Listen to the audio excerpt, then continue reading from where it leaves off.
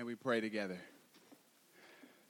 Gracious Father, Lord of Lords, King of Kings, we invite you into this experience.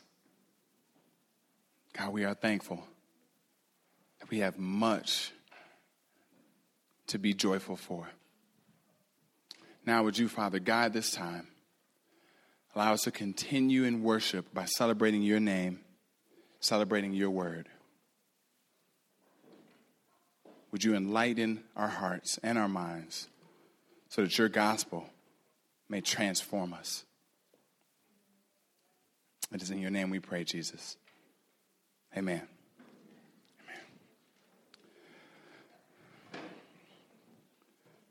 This is a story from a man that wrote in a leadership journal called Bits and Pieces.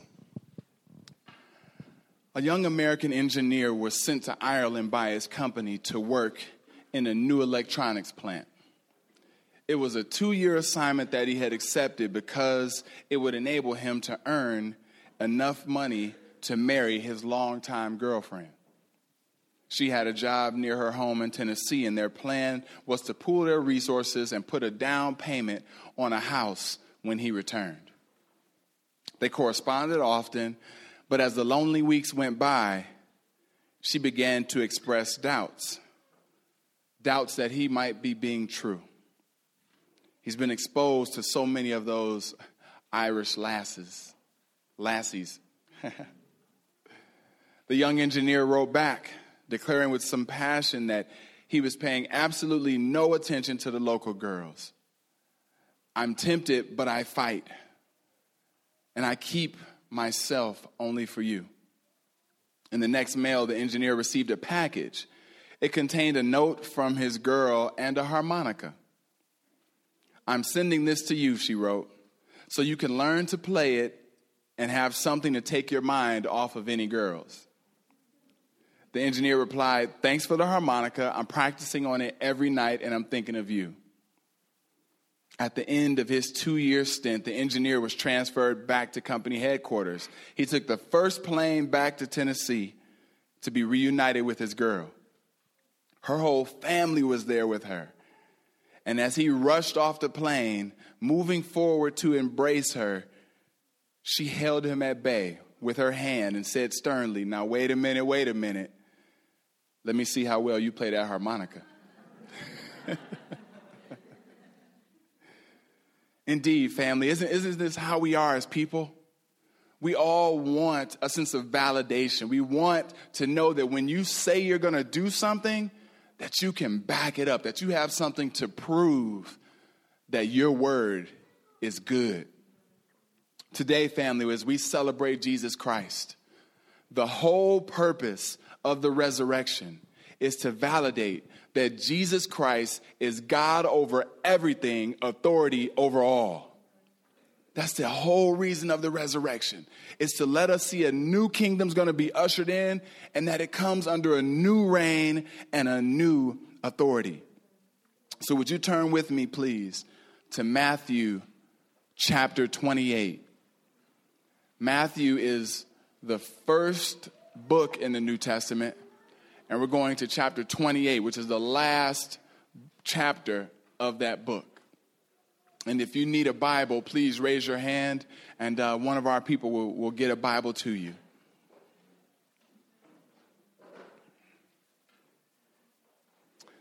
Matthew chapter 28, and we're going to start in verse 1.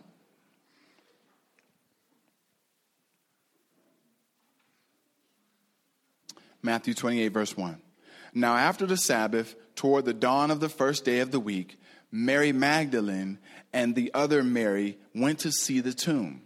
And behold, there was a great earthquake, for an angel of the Lord descended from heaven and came and rolled back the stone and sat on it. His appearance was like lightning, and his clothing was white as snow. And for fear of him, the guards trembled and became like dead men. But the angel said to the women, do not be afraid, for I know that you seek Jesus who was crucified. Allow me to set the scene a little bit. Because anytime you hear the term angel, your senses should perk up. Okay, angel, that means something supernatural, something out of the ordinary is about to take place. Okay? I don't know how many of you guys hang out with angels on a regular. I don't. But if an angel was to show up, it would mean something serious. Well, there's a few different examples and a few different times that we see angels. Well, actually, a lot of times we see angels throughout the Bible, but I want to draw your attention to a few. One takes place where Jesus is being tempted by Satan. And Satan says, hey, Jesus, why don't you jump? Why don't you jump? Your God will send a legion of angels to catch you and care for you. He quotes Psalms 91, saying that at any time, a whole team of angels would be there to care for Jesus. Another time, we see an angel come before Mary to introduce her and let her know that this King of Kings is going to be coming forth in the form of a baby. That this incarnation, God with us, is going to be coming to her. And an angel delivers that message. And so here we see an angel step into time as a messenger to Mary and Mary. But why does he have to tell them not to be afraid? Because they've now just entered into the presence of one that is to reflect and represent God. And so he's shining, beaming, and there's a fear that sets in. A fear that any of us would be able to identify with.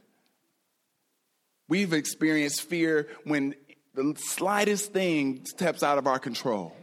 You know, you're driving in your car, snowy road, slip just a little bit, you can feel your heart jump. You know? Just for an instance, when we feel out of control, we can feel fear set in. In the presence of this angel, you realize you're not in control. But it says that, don't be afraid, for I know that you seek Jesus who was crucified. So you may be asking, and you may not know fully the story, why did Jesus have to be crucified? Well, Jesus had to be crucified to inaugurate a new kingdom, but namely, he had to be crucified for us, for me. I remember as a boy growing up on the east side of Cleveland, I had a close friend, a dude that I loved dearly, but I also had kind of control over the pecking order. You know, the pecking order is like who's in charge of the neighborhood, kind of. And so I'm in charge, and I don't know what happened. Maybe one of my friends, maybe this dude that I love dearly, maybe he didn't give me the fruit snacks that I asked him for. You know, or maybe he caught that game-winning touchdown against my team. I don't know. All I know is I remember very vividly me on top of him. Now I'm placing my knee on his shoulder, my other knee on his other shoulder. He's wiggling, but he soon realizes, just as I realize, he's not moving. I've got him locked in.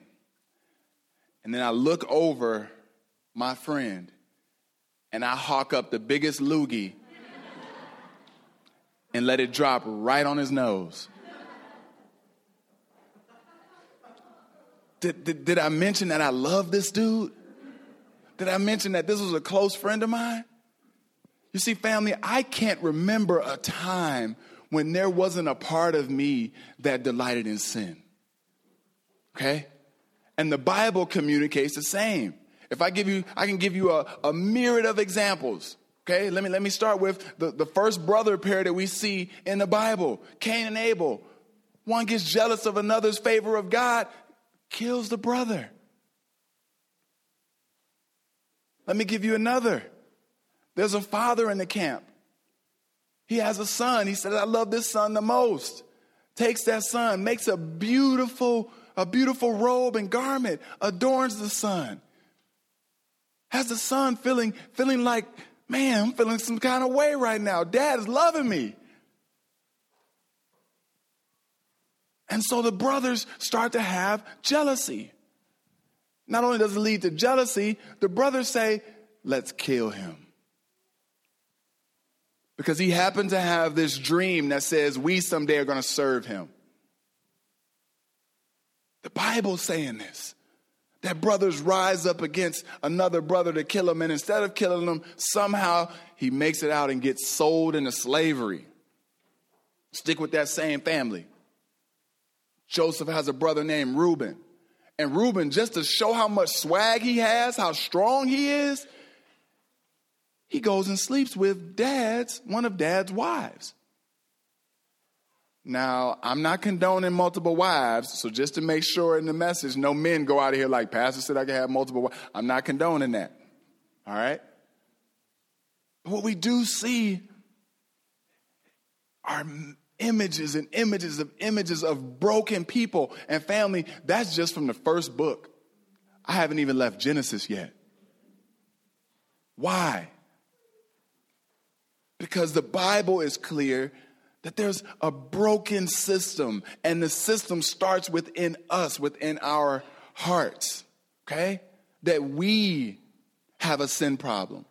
But if you pause for a second, you can look, because I talk to people who are believers, and I talk to non-believers.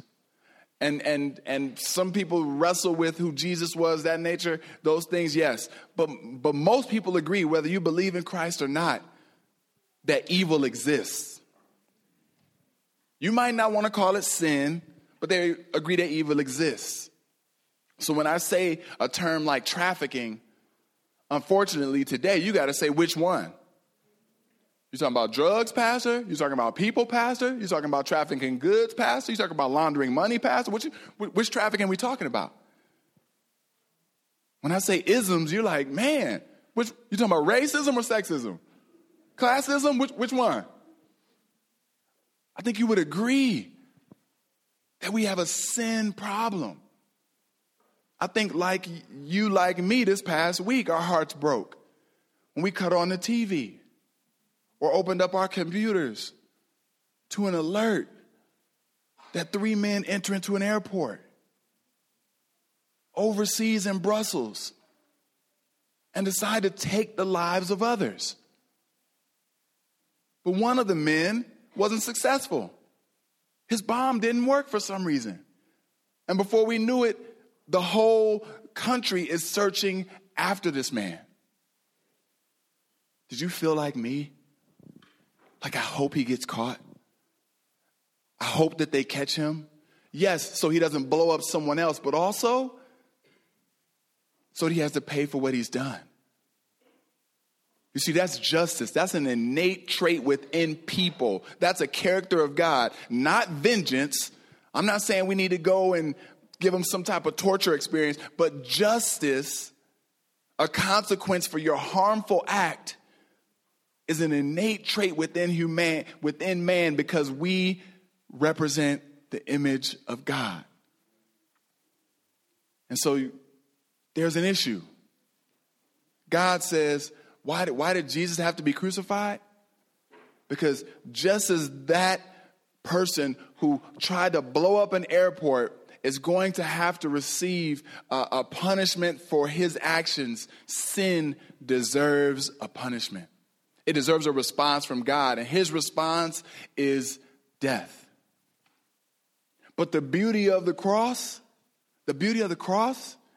is that Jesus says, I'm going to take the wrath that you should receive for your sins.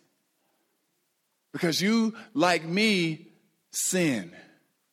So you might be tempted to say, oh, Leon, man, how could you do that to somebody? How could you take your friend and spit in his face?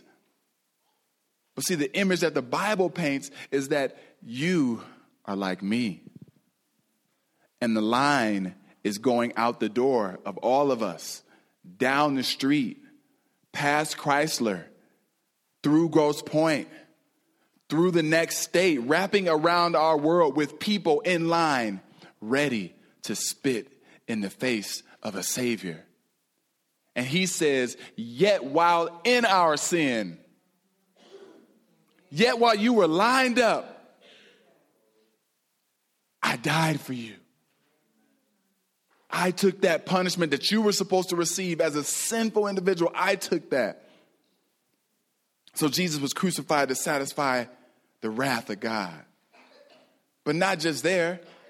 He was crucified to forgive you for the sin. So it's not as if we wronged him and he's still like, I'm watching to see if you're going to do that again. You know how we are. I forgive you, but I'm still going to remember it. You did me wrong. I forgive you, but I'm just waiting for you to do it again because I know how you are. No. God looks at us and says, no, I see you as if you had never sinned again. As if I'm going to separate this as far as the east is from the west from your character. As if you had never sinned. But then he changes our allegiance. We're no longer slaves to our sinful ways. So now through him, we are slaves to his righteous ways. And so I know somebody in here like, I don't feel righteous, Pastor. I know. But you're in the fight. See, before you didn't feel righteous and you didn't care. You were like, I ain't righteous. I'm not righteous. You know, like you was flaunting your non-righteous ways. But now you're like, man, I just did it again yesterday what I didn't want to do. But at least I didn't want to do it. You've grabbed my heart, Lord, and I didn't want to do it. So he's changed our allegiance. But in changing our allegiance, he conquers death. You see, through Adam, sin entered the world, all right? Because Adam chose to go about things his own way instead of choosing God's way. And so the Bible says that through that sin, death entered. And so the fruit of that sin means that there is a time stamp on everybody.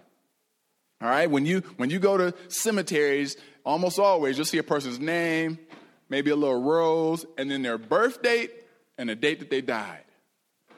You see that those parentheses is a reminder that Adam brought death into this world through sin. But see, for the believer, we can almost start with a new tombstone. All right?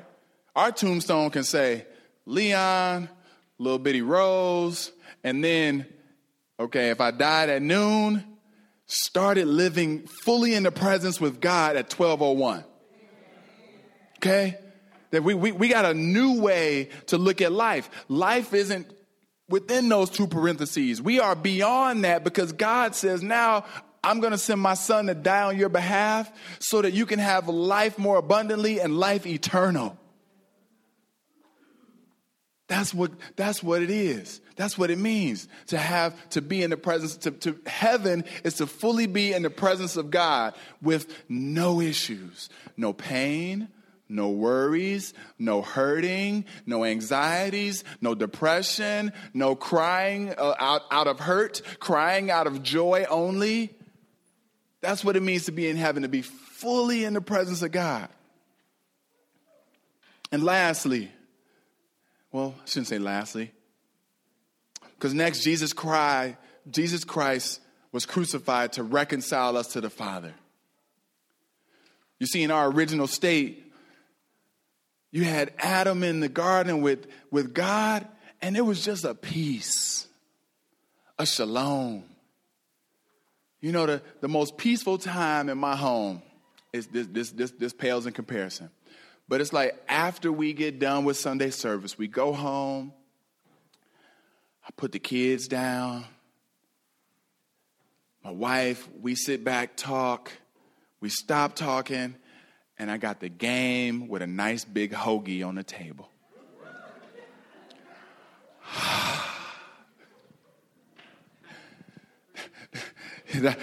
I'm just telling you. Notice I said the kids sleep. You know, it's just this moment of, I can rest. My guard is down. No dirty diaper needs to be changed. Nobody's called on me.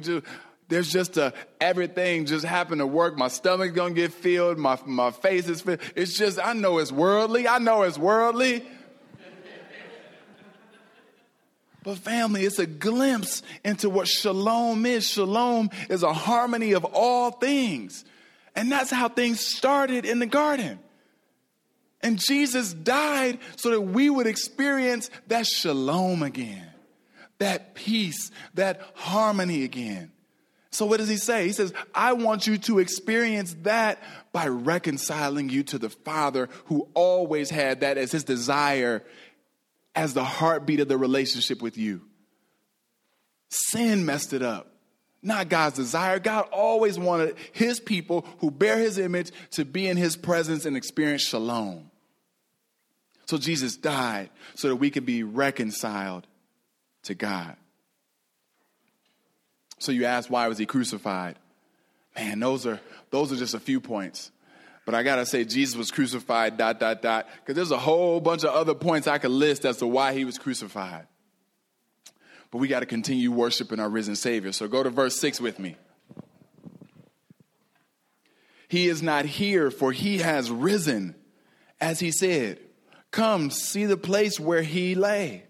Then go quickly and tell his disciples that he has risen from the dead. And behold, he is going before you to Galilee. There you will see him. See, I have told you. So they departed quickly from the tomb with fear and great joy and ran to tell his disciples. And behold, Jesus met them and said, Greetings. And they came up and took hold of his feet and worshiped him. Then Jesus said to them, Do not be afraid. Go and tell my brothers to go to Galilee, and there they will see me. I read these verses, and I get a little frustrated. I've been spending my time this week preparing and reading, and what is clear is that the book of Matthew is all building towards this moment. The whole book, we got 28 chapters building towards the moment of the cross and the resurrection. Those two things are like a master link in a chain that is going to bring forth change throughout all of humanity. And so I was a little frustrated because for this to be so big, I wanted like 6 chapters breaking it down. You know, like get in depth. You know, Matthew, let us know what's up. Let us know, all the different components of the resurrection.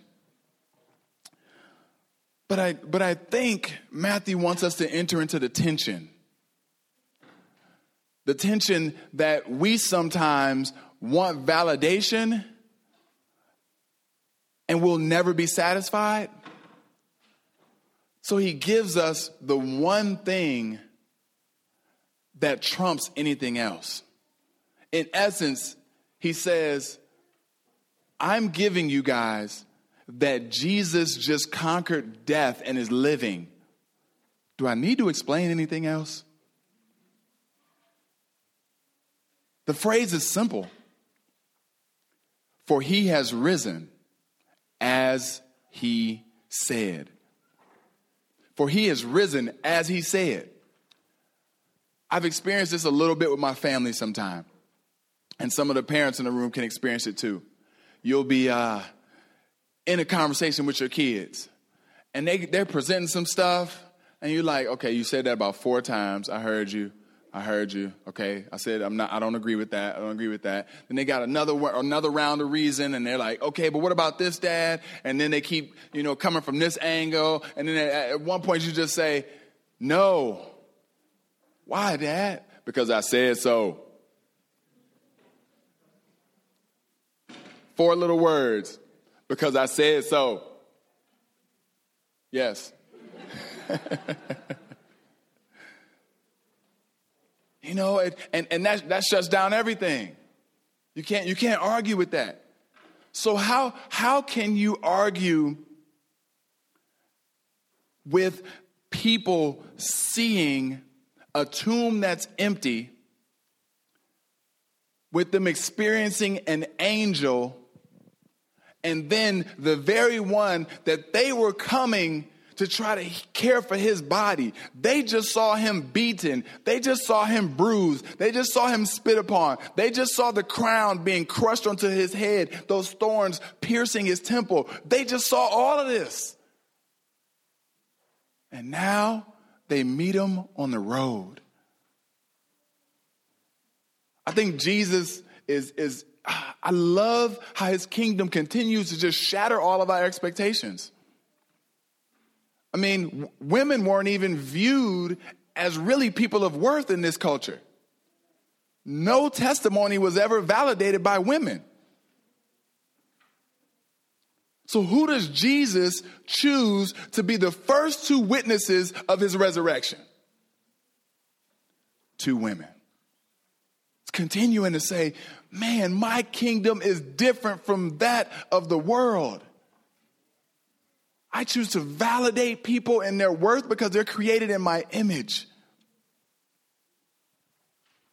Indeed, I have risen. And these women testify to it. But notice in verse 7, how are the disciples referred? Oh man, I gave it away. I was going to say, so basically, in verse 7, we see the disciples are referred to, and he says, then go quickly and tell his disciples. But in verse 10, how are those men referred to? Brothers. Brothers. You see the shift in the relationship? Do you see the change? I'm no longer preparing you for a day when. I'm no longer trying to equip you for a mission. I'm no longer trying to help you believe and talk to you in parables and do these miracles so that you'll believe I am who I say I am. That's not happening anymore. The hierarchy that's set, and don't get it twisted, he's still Jesus, but the hierarchy that's set between one that's training you is now moved. And he says, brothers, which is a term of intimacy. Now we're co-laborers. Now you are commissioned to do as I'm doing, to usher in this new kingdom. Now, as my brother, we will bring forth transformation together. And so what is a transformation that God, through his resurrection, is empowering his people to be about? Why is he calling them brothers? What are they to do now? Co-laborers in what? Jump down to verse 16 with me. We're still into chapter 28, verse 16. Now the 11 disciples went to Galilee, to the mountain to which Jesus had directed them. And when they saw, they worshiped him, but some doubted. And Jesus came and said to them, all authority in heaven and on earth has been given to me.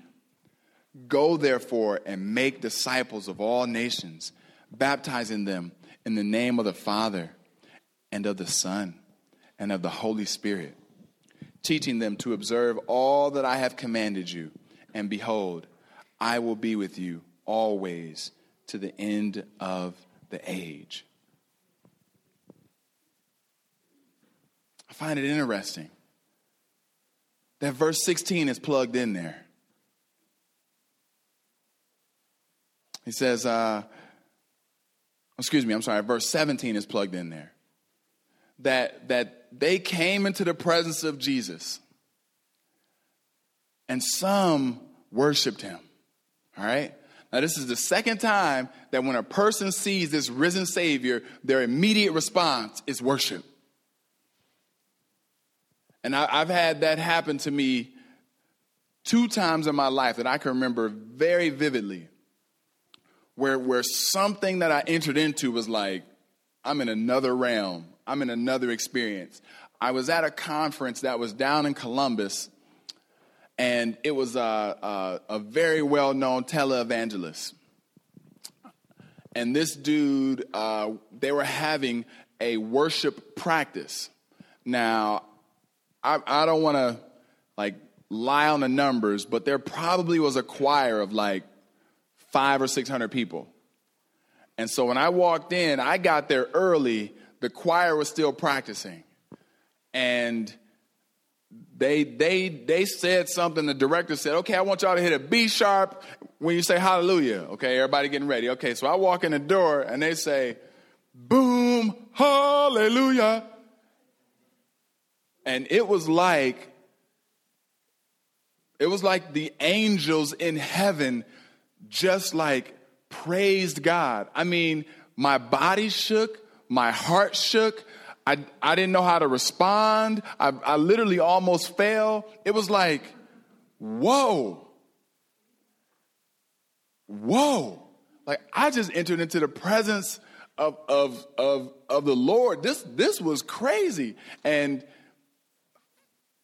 family, I think that when you do when you do have an experience with Christ that is real, that is right where you are, you can't just cut on a TV.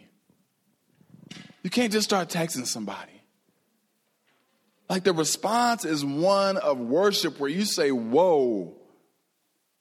Either I'm recognizing what I need to praise you for because you are other, you are awesome, or I'm recognizing that my heart is sinful, I need to confess. I'm recognizing that I can't even come up with words to thank you. All I can do is say, I don't know.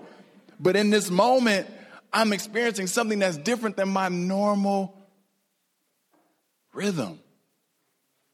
And so they worshiped him. But notice, while this is the second time as people experience Jesus, his resurrected self, notice, some people doubt it. Some people doubt it. And the term doubt here is not just totally didn't believe. It's more of we're really hesitant. Kind of let me see your hands, Jesus. Show me your feet.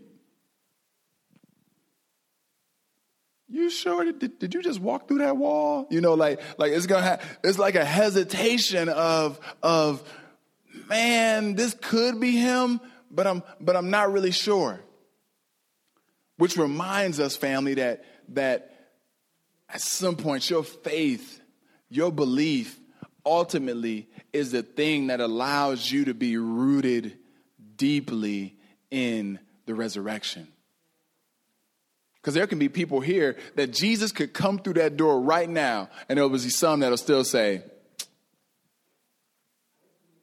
wait a minute. You don't have the blue eyes, or you don't have the olive skin, or hair like lamb's wool. You got a perm. Wait a minute. Got that box that we want to fit Jesus into. It's got to fit into my box. The Messiah's got to fit into this certain box. And so some doubt it. But notice, family, the Bible actually speaks, and it's not screaming loudly. It's actually screaming very subtly, but very definitively, that our faith hinges on the resurrection. Notice 1 Corinthians chapter 15. And I didn't have the time to go through the whole thing. Take time to read it. But it basically says this. It says in verse 14, and if Christ has not been raised, then our preaching is in vain and your faith is in vain. That this fact, because if we pause for a minute, there's been a lot of folks that claim to be Jesus. Even today, you've seen them sometime on your internet. Jesus sighted in Florida. What? So there were many people who said, I'm the Messiah. Cool. You can come follow me. Great. They may have experienced some beating. They may have had some torture, may have went through some tough stuff. None still like Christ, but still they may have endured some stuff. But there's only one. There's only one who conquered death on our behalf, validating every reason that he was to go to the cross. And what validated him going to the cross, dying for your sin, was his resurrection. See, everybody else might have died. Nobody else is living today at the right hand of the Father in all authority. And so now he says, okay, I know that some doubted, some believed, but I didn't do this just for the sake of saving you. That's why, I love our songs that, make us wrestle with, Jesus and my personal sin. But then there's a communal aspect and there's a world aspect that he died for. He didn't just die for me. Okay? Now, his death shows, and his life living after the cross shows that he has a mission for us. It's all to an end. Now, the mission is that the whole world would be able to experience and testify to the good news of who he is.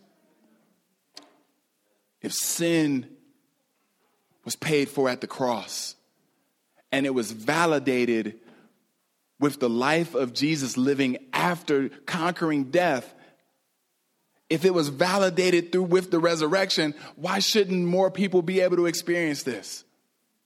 Why shouldn't the world get this?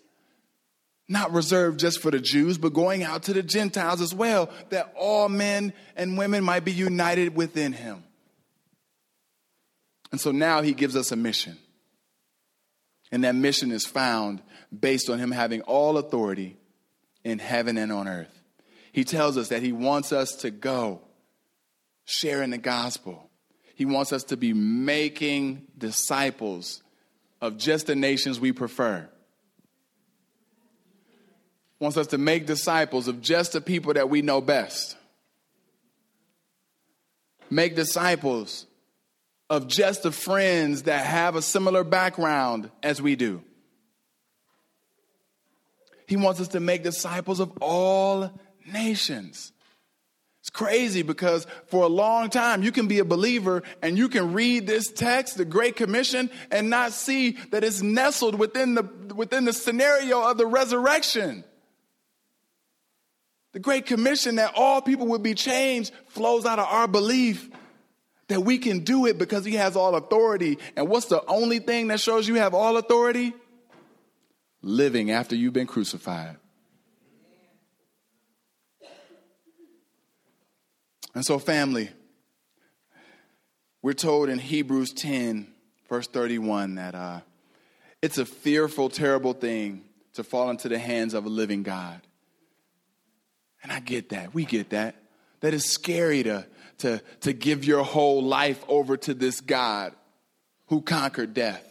Because there's some things in our life we want to hold on to, you know. I want to give you my whole life.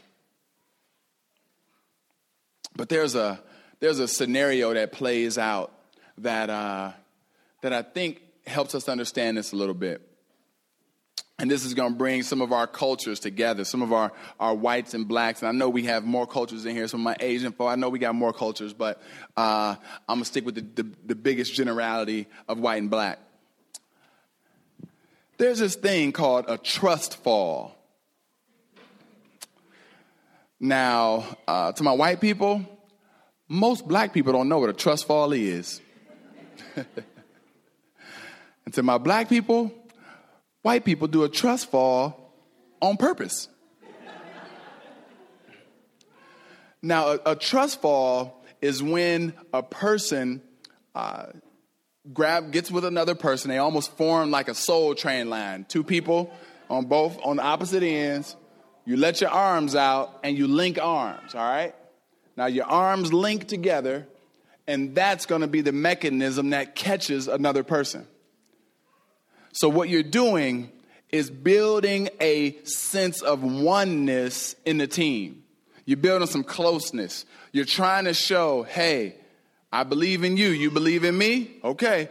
Now I'm going to depend on you. I'm going to trust that you're going to do what you say you're going to do. All right? So what will happen is one person will turn around, maybe put their arms on their chest, and they won't look at the group. The group is behind them in the Soul Train line with their arms like this, linked up. And what that person does is they cross the chest and they fall back into the arms of the people who catch them. And the whole goal is to let the person who fell back know, we got you. We said that we would catch you, and you can trust in our word. Our word is valid. You see, family, the resurrection is an image. It's a clear picture of people who are scared, of people who wrestle with, should I give this God my whole life? Should I submit to him? Is he worth it? Is he the Messiah? Is he all these things that people have said? Will all these things be met at the cross that people claim? And Jesus is saying, fall, I'll catch you. And I'm gonna validate that I'll catch you by conquering death. I'm going to show you that you can trust me in all things by living after I experience the cross. Family, he is worth your trust. He is worth our lives. And the resurrection validates that he is ushering in a new kingdom and that he's using us, giving us a new mission to be about sharing the beauty of who he is with the nations. Are you a part of it? Are you a part of that mission? If not, let us at MacAv help you. Let us be a resource. We don't have to be the place that helps you be on mission. We can connect you with another place. Our main aim isn't that you do it here. Our main aim is that you be used by God for the reason why he died and was raised, so that we could go forth and see the nations impacted. We want to see that happen in you. If that's here, we would love that. But if not, let us be a blessing to you and help you find the environment that's best for you. But not being used in this manner, there's no excuse for it. Family, will you pray with me? Jesus, you have died, conquered death, that we might live. And now, Lord, because you did rise and you're seated at the right hand of God in all authority, Lord, we want to submit our lives to you. And we know that sometimes that's a struggle and it's hard, but we're asking for your power to overtake us, so that we may be able to submit our ways to yours. Lord, I pray for someone here who's rejecting who you are or wrestling with who you are. Would you meet them? Wrestling with, the points sound good, but I don't know if I can trust in that. Lord, may they find great peace in knowing that there's no one else you can trust in. Lord, you have risen just as you said you would. In Jesus' name we pray.